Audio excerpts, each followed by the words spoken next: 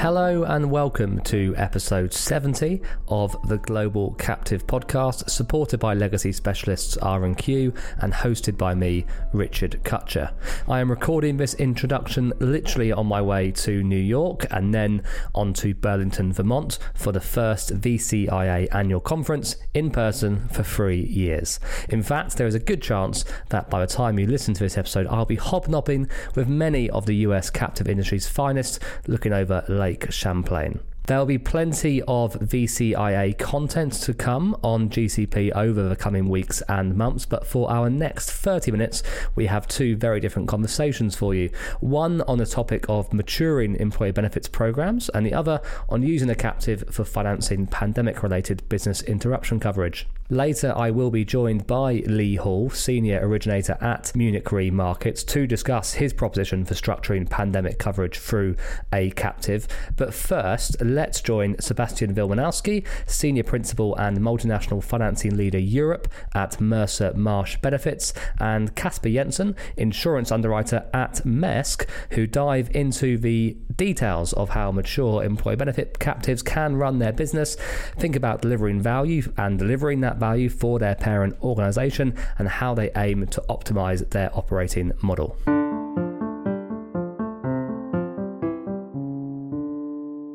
So, Sebastian, with regards to new employee benefit programs first, is this growth still continuing? And who's driving the interest within the corporates that are interested in adding employee benefits to a captive? Is it the HR? Is it the insurance managers? And has that changed from maybe 3 years ago? Thank you, Richard. And yes, in short, we do observe very strong growth in the market, and that's driven from two different angles, I would say. So we have mature captives that are more and more exploring outsourcing some of their core work, like underwriting services, reinsurance reporting, or also actuarial services, probably as part of their streamlining and optimizing their efficiency and operating processes.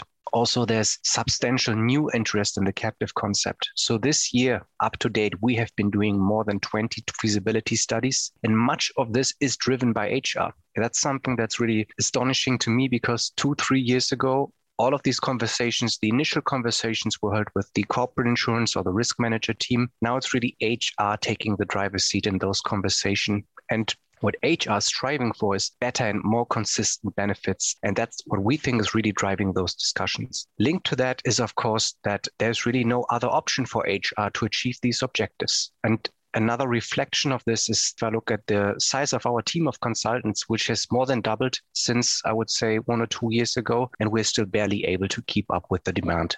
Yeah, that growth on the employee benefits consultant side is definitely, I think, quite broad. I think I've heard about that from other practices as well, which is great to hear, and great for clients to have options out there.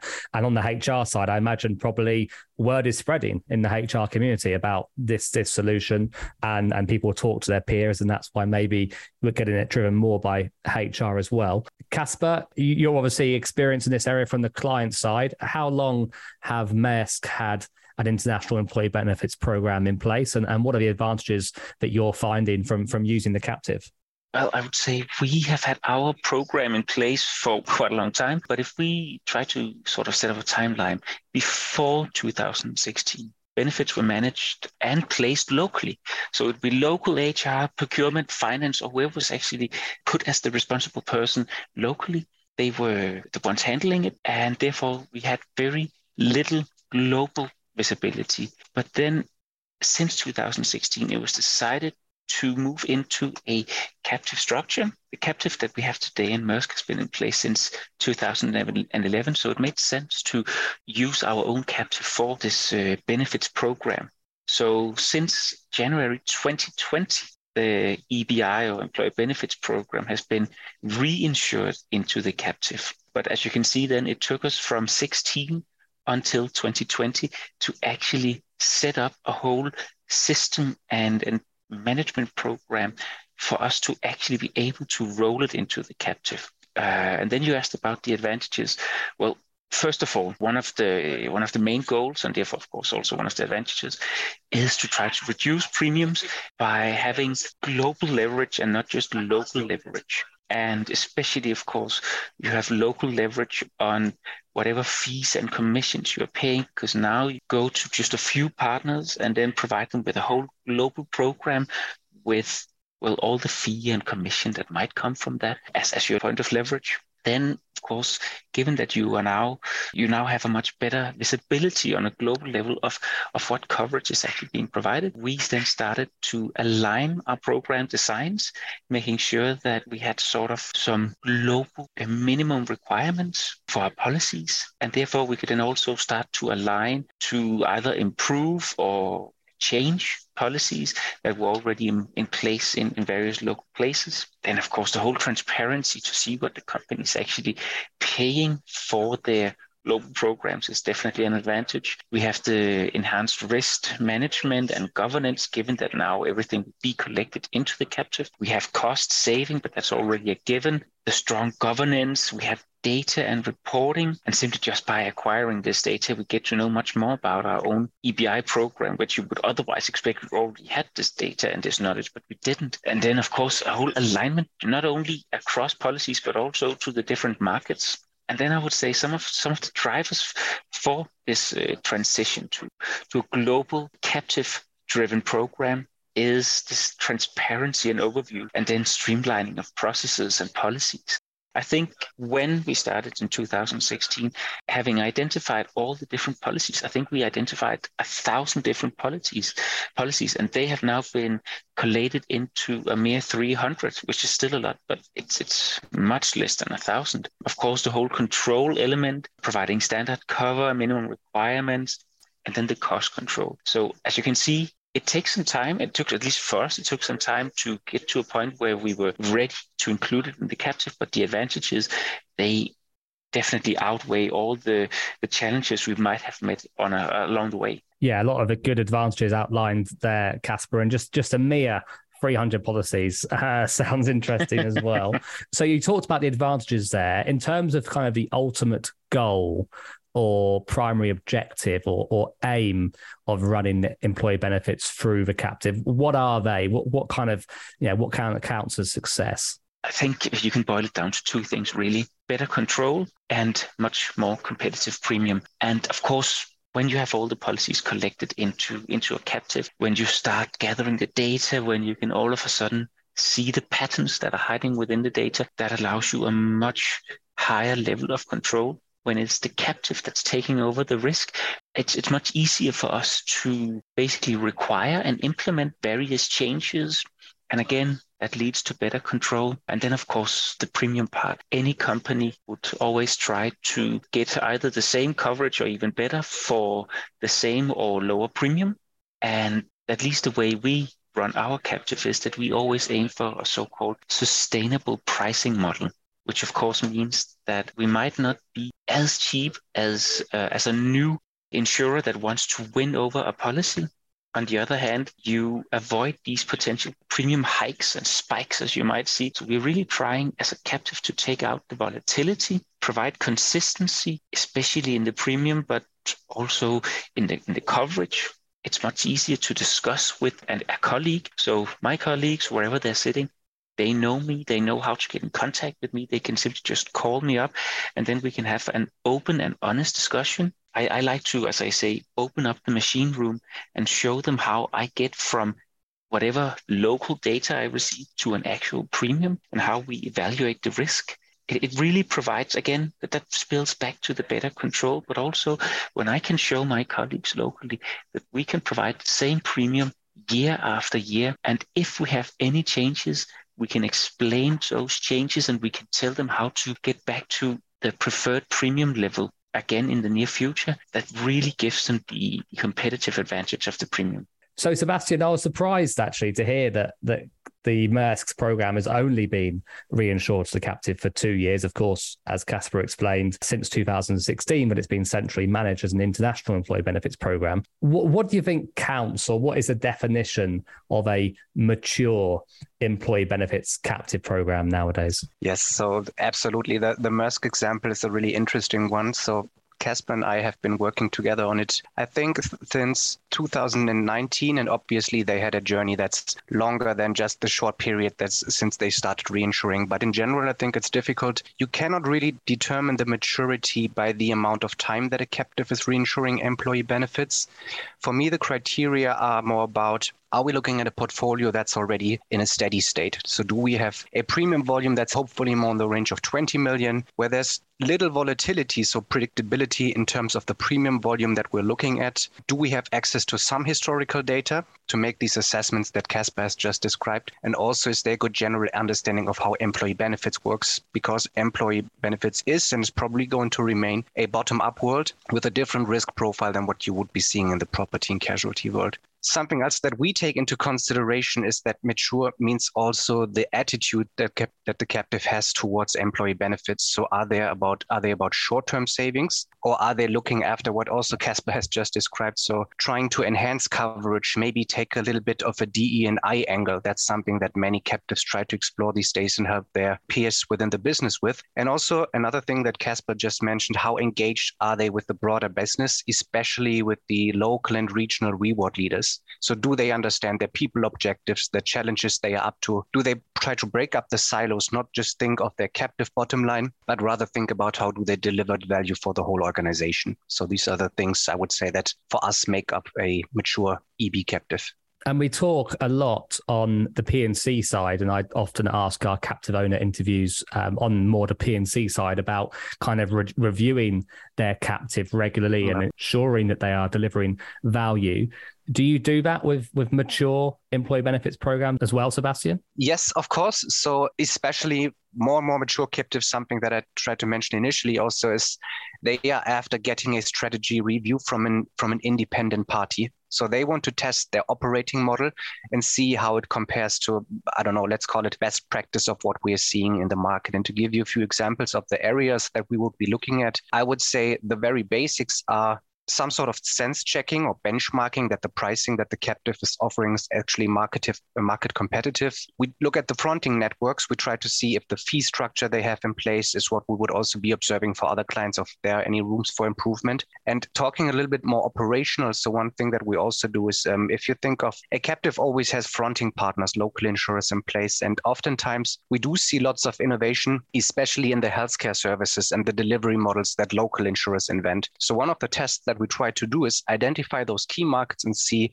how does the local fronting partner compare to what would be, I would say, market leading in a local market. And something that we also try to incorporate is actually talking to the local HR communities to understand what are their challenges and is the captive actually helping or maybe not helping too much those things that the captive is looking at. So some captives like to be a little bit more challenged. And then, of course, we present them a very open and honest opinion and assessment of how they compare in terms of maturity, I would say. What about the annual activity cycle? Can you describe kind of what best practice looks like in that regard? We've been working together for quite some time now. And when we started reinsuring, we had renewals of our policies scattered around the year. The majority, of course, in the beginning of the year, but not necessarily on 1st of January. As a captive, we at least prefer having as many of our policies renewing on 1st of January. There's a whole lot of advantages to that concept. For us, one of the main ones is, of course, that our annual accounts, they actually start on the 1st of Jan. So therefore, we prefer the 1st of Jan renewal date. But in that regard, I would say, together with Sebastian, that an annual view when it comes to renewing and a timeline for that would be that January and February, that's sort of time where you hopefully clean up after the renewal at 1st of Jan. So there might be a bit of information and data that needs to be finalized, but the majority of the time is spent on cleaning up, having status meetings. How did it go? How can we improve? When you then come to March and April, you perhaps have some time to undertake some claims analysis of what you have seen in the most recently shared data. Based on these 1st of Jan renewals, you can start considering on a broad strategic level together with HR, procurement, and so on, mainly HR, I would say, whether there are any benefits that should be developed, improved, new benefits coming in, others going out. So a strategic approach in those 2 months, perhaps starting communication again to your local benefits teams with some of these considerations. Then May and June, that's where you really should have a local kickoff for that specific renewal.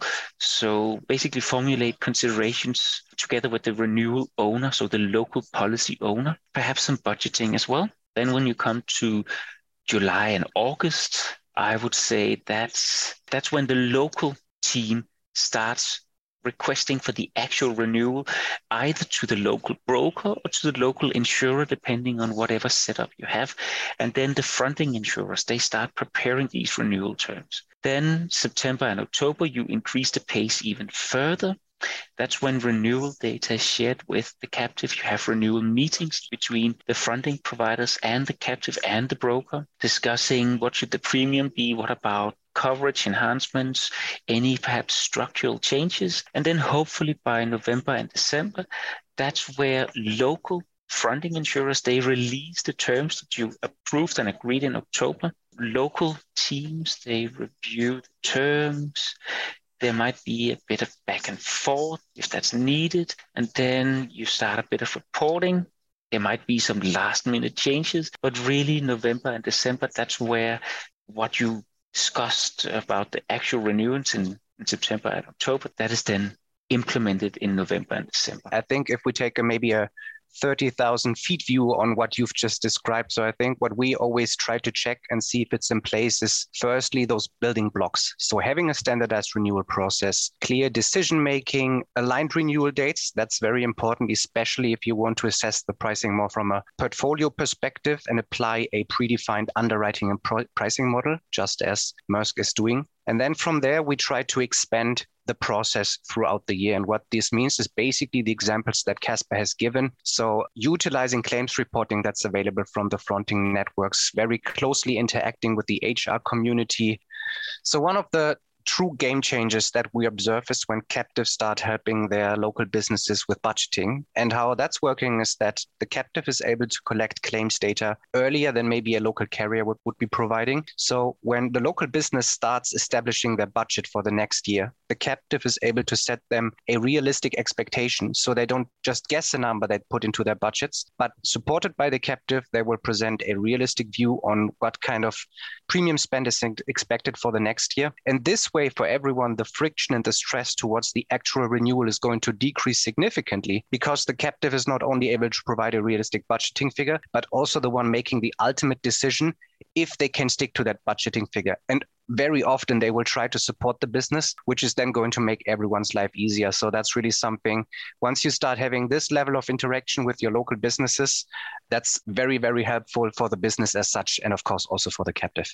Yeah, anything to reduce kind of stress levels for anyone involved in running insurance programs of any kind is always very, very welcome. So as ever, kind of that forward planning is extremely important. Casper, we had Microsoft on the podcast earlier this year, and it was the employee benefits team and the captive team on the podcast together, which was fascinating.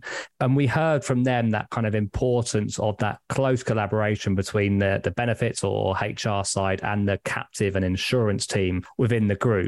How do you view that, and do you kind of echo that importance? Definitely. I think Sebastian will laugh, but I've been told by Sebastian and the whole Mercer team that it is not necessarily a given that you have a smooth collaboration between the captive and HR and procurement, as I'm experiencing. And to be quite honest, I haven't experienced anything but this smooth collaboration. But nonetheless, of course, it is paramount that there's a good collaboration between the captive and HR and procurement. Of course, procurement can to some extent step away again from the role as soon as policies have been rolled over to the captive, because then it is more of an internal matter per se. But the collaboration between the captive and HR is so important, especially because we can discuss openly how everything works together. So when I am seeing premium increases in the data that I'm reviewing, then I can directly discuss this with HR, and simply they understand what I'm doing and I understand what they're doing. I like to say that I would be perfectly content if I go on vacation to hand over the underwriting pen to my colleagues in HR, because they would basically, based on the collaboration we now have had over 2.5 years, they would take the same decisions as I do. They know how I'm underwriting, they know my models, they know my approach, and they have the same with me. And that sort of collaboration is just making my life and HR's life as well so much easier. Just a small anecdote. The other day, I was informed by one of our local fronting insurers that a premium had not been paid, and it had been outstanding for some time. It was, of course, just due to a few misunderstandings, but nonetheless, I was able to directly get in contact with HR, even my local HR colleagues, tell them about the situation and, of course, the importance of the situation. And within 24 hours, we had it all solved.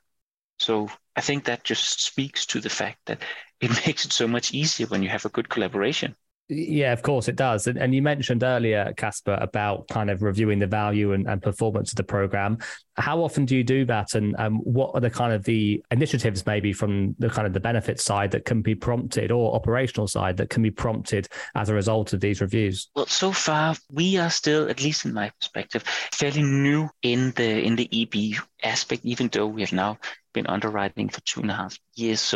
So far what we have been focusing on is more the budget aspect of it. So if HR wants to implement this new coverage, how would we see that to impact the premium? But we have started looking to how can we use the data that we collect to try to improve claims levels? Because of course, premium is directly related to claims. So if I can work together with either global, regional, or even local HR to say, well, this is actually where we're seeing the majority of your claims, we might be able to impact those claims going forward. And then I can optimize the premium and provide my colleagues with a better premium. So, Kasper, just lastly, what would be your advice to other corporates, perhaps beginning their captive EB journey? It's rather simple to me. Do go ahead. It is definitely worth it, but make sure to plan well. And here, it's not intentional, but Sebastian might like this. I would say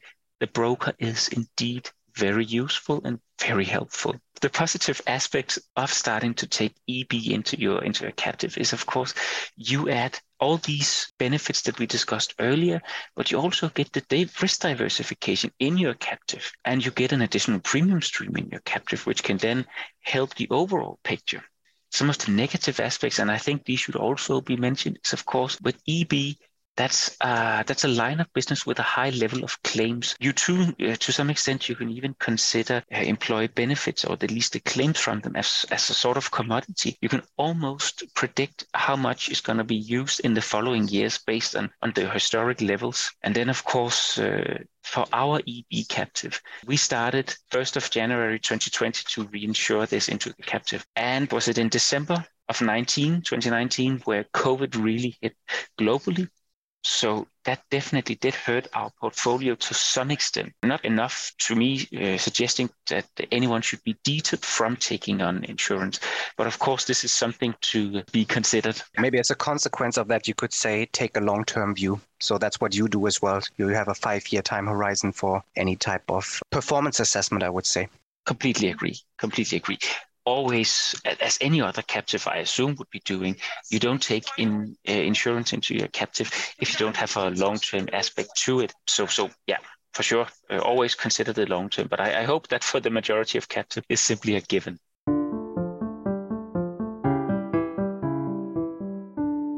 Paul, R&Q has worked with some very high-profile captive owners over the past 13 years, and the majority of those companies remain owners of sophisticated captives today. I think that demonstrates that transferring legacy liabilities is all part of the natural life cycle of a captive, don't you think?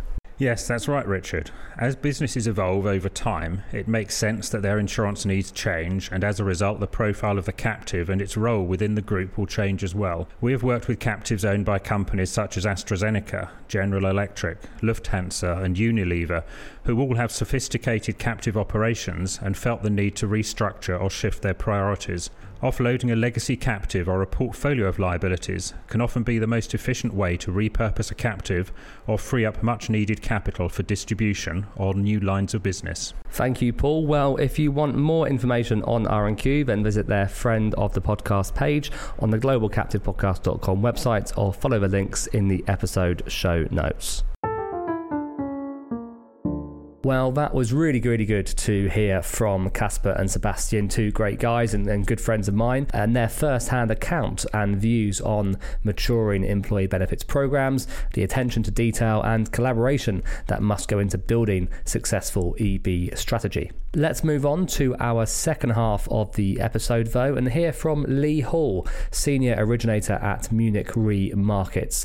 I have met Lee a few times this year, the first time being at the Seeker International Conference in Arizona in March, and it is fascinating and great to see someone banging the drum for how captives can cover business interruption losses arising from pandemics in a sensible and structured way. As Lee explains, this strategy and product was already actually on the market pre-COVID-19, but naturally has received a lot more attention and kind of prompted a few more conversations, at least, over the past couple of years. So, Lee, pandemic is obviously a large systemic risk, and traditionally the commercial market hasn't really handled these very well. Similarly, captives have their own reasons to shy away from addressing them themselves. So why do you think a pandemic risk financing solution can be facilitated by a captive? Okay, well, I'd probably break that question down a little bit, Richard, in answering it. The key issue is accumulation risk for the insurance industry. I think that's well recognised, and I think there's many quarters that would say this is an uninsurable risk, and we're not naive in that regard. It really does require the mobilisation of many balance sheets, and so what we're trying to do is work with key stakeholders, governments, capital markets, and indeed captives, and alongside the insurance industry to try and create more capacity and bring a solution to the market. We call it an epidemic risk markets platform, so it really is trying to create a platform that can sort of facilitate collaboration and so that we can collectively address pandemic resilience. You flagged the issue of the traditional market and that it probably hadn't served clients that well in the past. But I think typically communicable disease was seen as an exclusion anyway, and if it wasn't, I think people thought it was an exclusion, so it may have been poorly worded. And I think this risk just doesn't lend itself particularly well to standard business interruption solutions. You know, standard BI requires a physical damage to establish the loss, and so really I think past solutions just haven't been fit for purpose, frankly.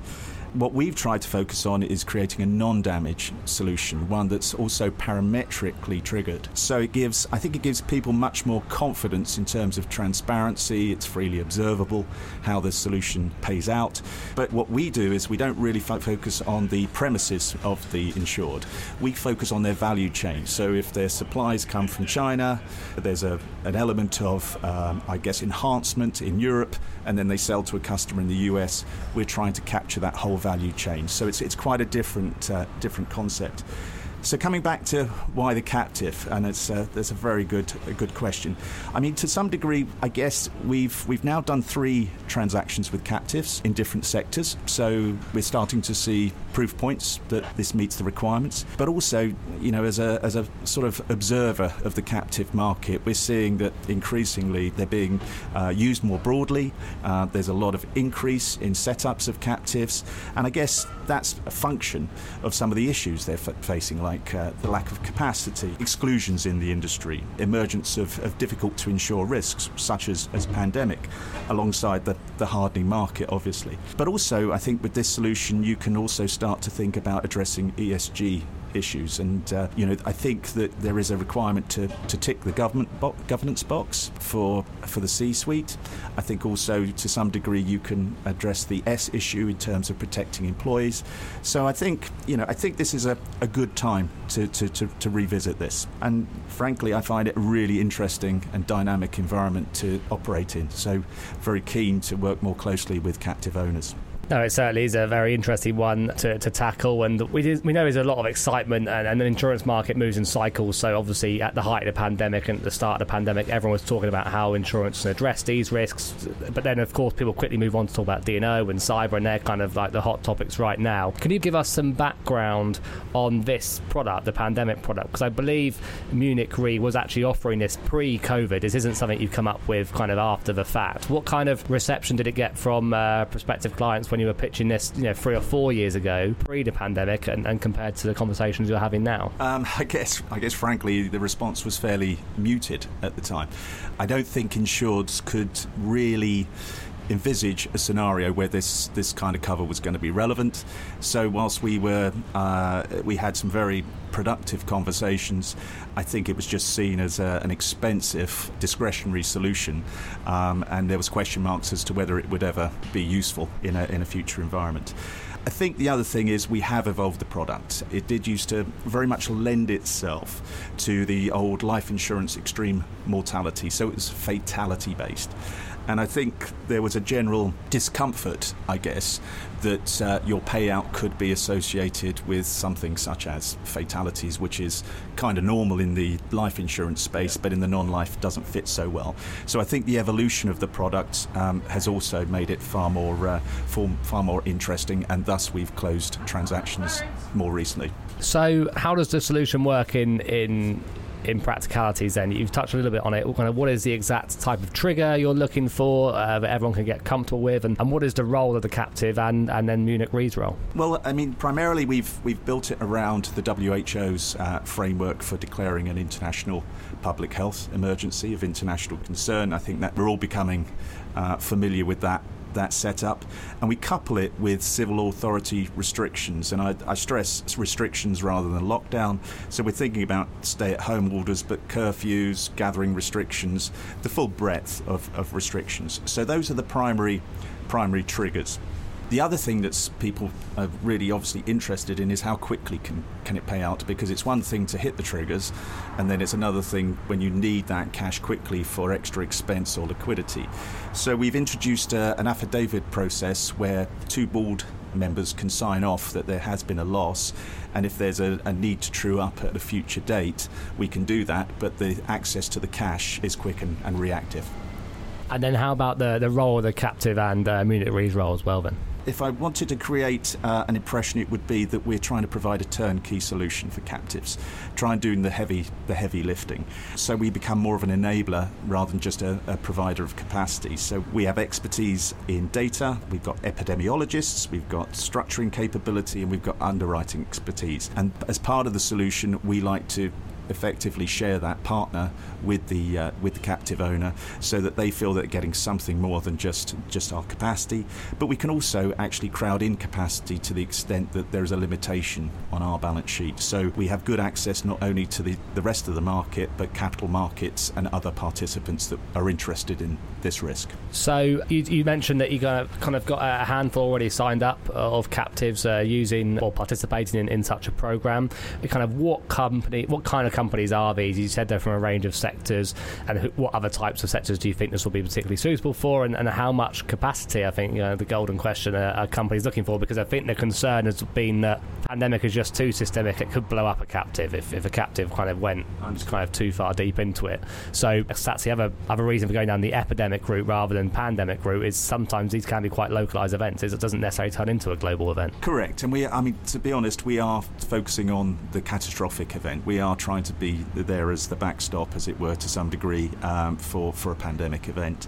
To date, we've done transactions with in education, in healthcare, banking, pharmaceuticals, industrial manufacturing. So it's starting to get quite broad. What's been interesting is the more footfall dependent businesses like hospitality, aviation haven't yet embraced it. I think that's more a function of budget and lack of income. But you take the aviation sector at the moment. It moved very quickly to reduce headcount when the pandemic came along, and then when things got back to some semblance of normality, they've struggled to fill roles. We think this kind of solution could be ideal for protecting key staff during the pandemic, because you've got to ask yourself the fundamental question: can the government step in for the next one? And I think it's a weak assumption to think that they would. If you consider that had the pandemic happened in 2022 rather than 2020, would governments, with Ukraine going on, would governments be able to have provided the same response? And I think it's unlikely. So coming back to typical requests, we're seeing $10 to $20 million, sometimes more. It's not a cheap solution. It's a rate online rather than basis points. So I think the captive tries to achieve a sort of value for money outcome where it, as I say, it benefits from some of the additional expertise, it shares in the underwriting outcome, and over time, because this is a long profile, they can build up capacity alongside us. So I think the focus is at the moment is primarily on extra expenses rather than indemnifying loss of revenues, because that number is typically too large and your peer group is probably suffering from the same situation. So it's more about coming out of the blocks more quickly perhaps than your peer group when things subside from the next pandemic. That's really interesting. And I guess just lastly, you mentioned about obviously the captive's role. I guess from Munich Re's perspective as well, you're keen to work with companies that use their captive as part of the program. You see that as a bonus. Absolutely. I don't think we can do this in isolation. This is not something that we want to monopolise. We want to mobilise balance sheets. I think the other thing is we just have to recognise that the way that the industry is evolving, if you don't find a fit-for-purpose solution for captives, you may make yourself redundant effectively. And I think this goes a long way towards addressing that so we can remain relevant to the captive owner. So thank you to Lee at Munich Re Markets, Sebastian at Mercer Marsh Benefits, and Casper, our captive owner at Maersk, for a nicely varied episode, and I think giving listeners a lot to think about. Both are topics that captive owners continue to grapple with, and hopefully that has been a very valuable 30 minutes in many different ways. As mentioned at the start, I will be in Burlington, Vermont the day of this release and the entirety of the week commencing 8th of August. Our next episode, I am hoping, will be an exclusive interview with Matthew Takamine, the new captive practice leader at Brown & Brown, and a guy that I've known for a long time. Really pleased for him in his new role, so we'll hear from him. And I'll also be conducting an exclusive exit interview with Vermont regulatory legend and near retiree David Provost. We'll be speaking to him, of course, in Burlington. We're recording a lot of other content as well, and that'll be coming out over the coming weeks and months. But in the meantime, stay safe, stay well, and see you next time, captives.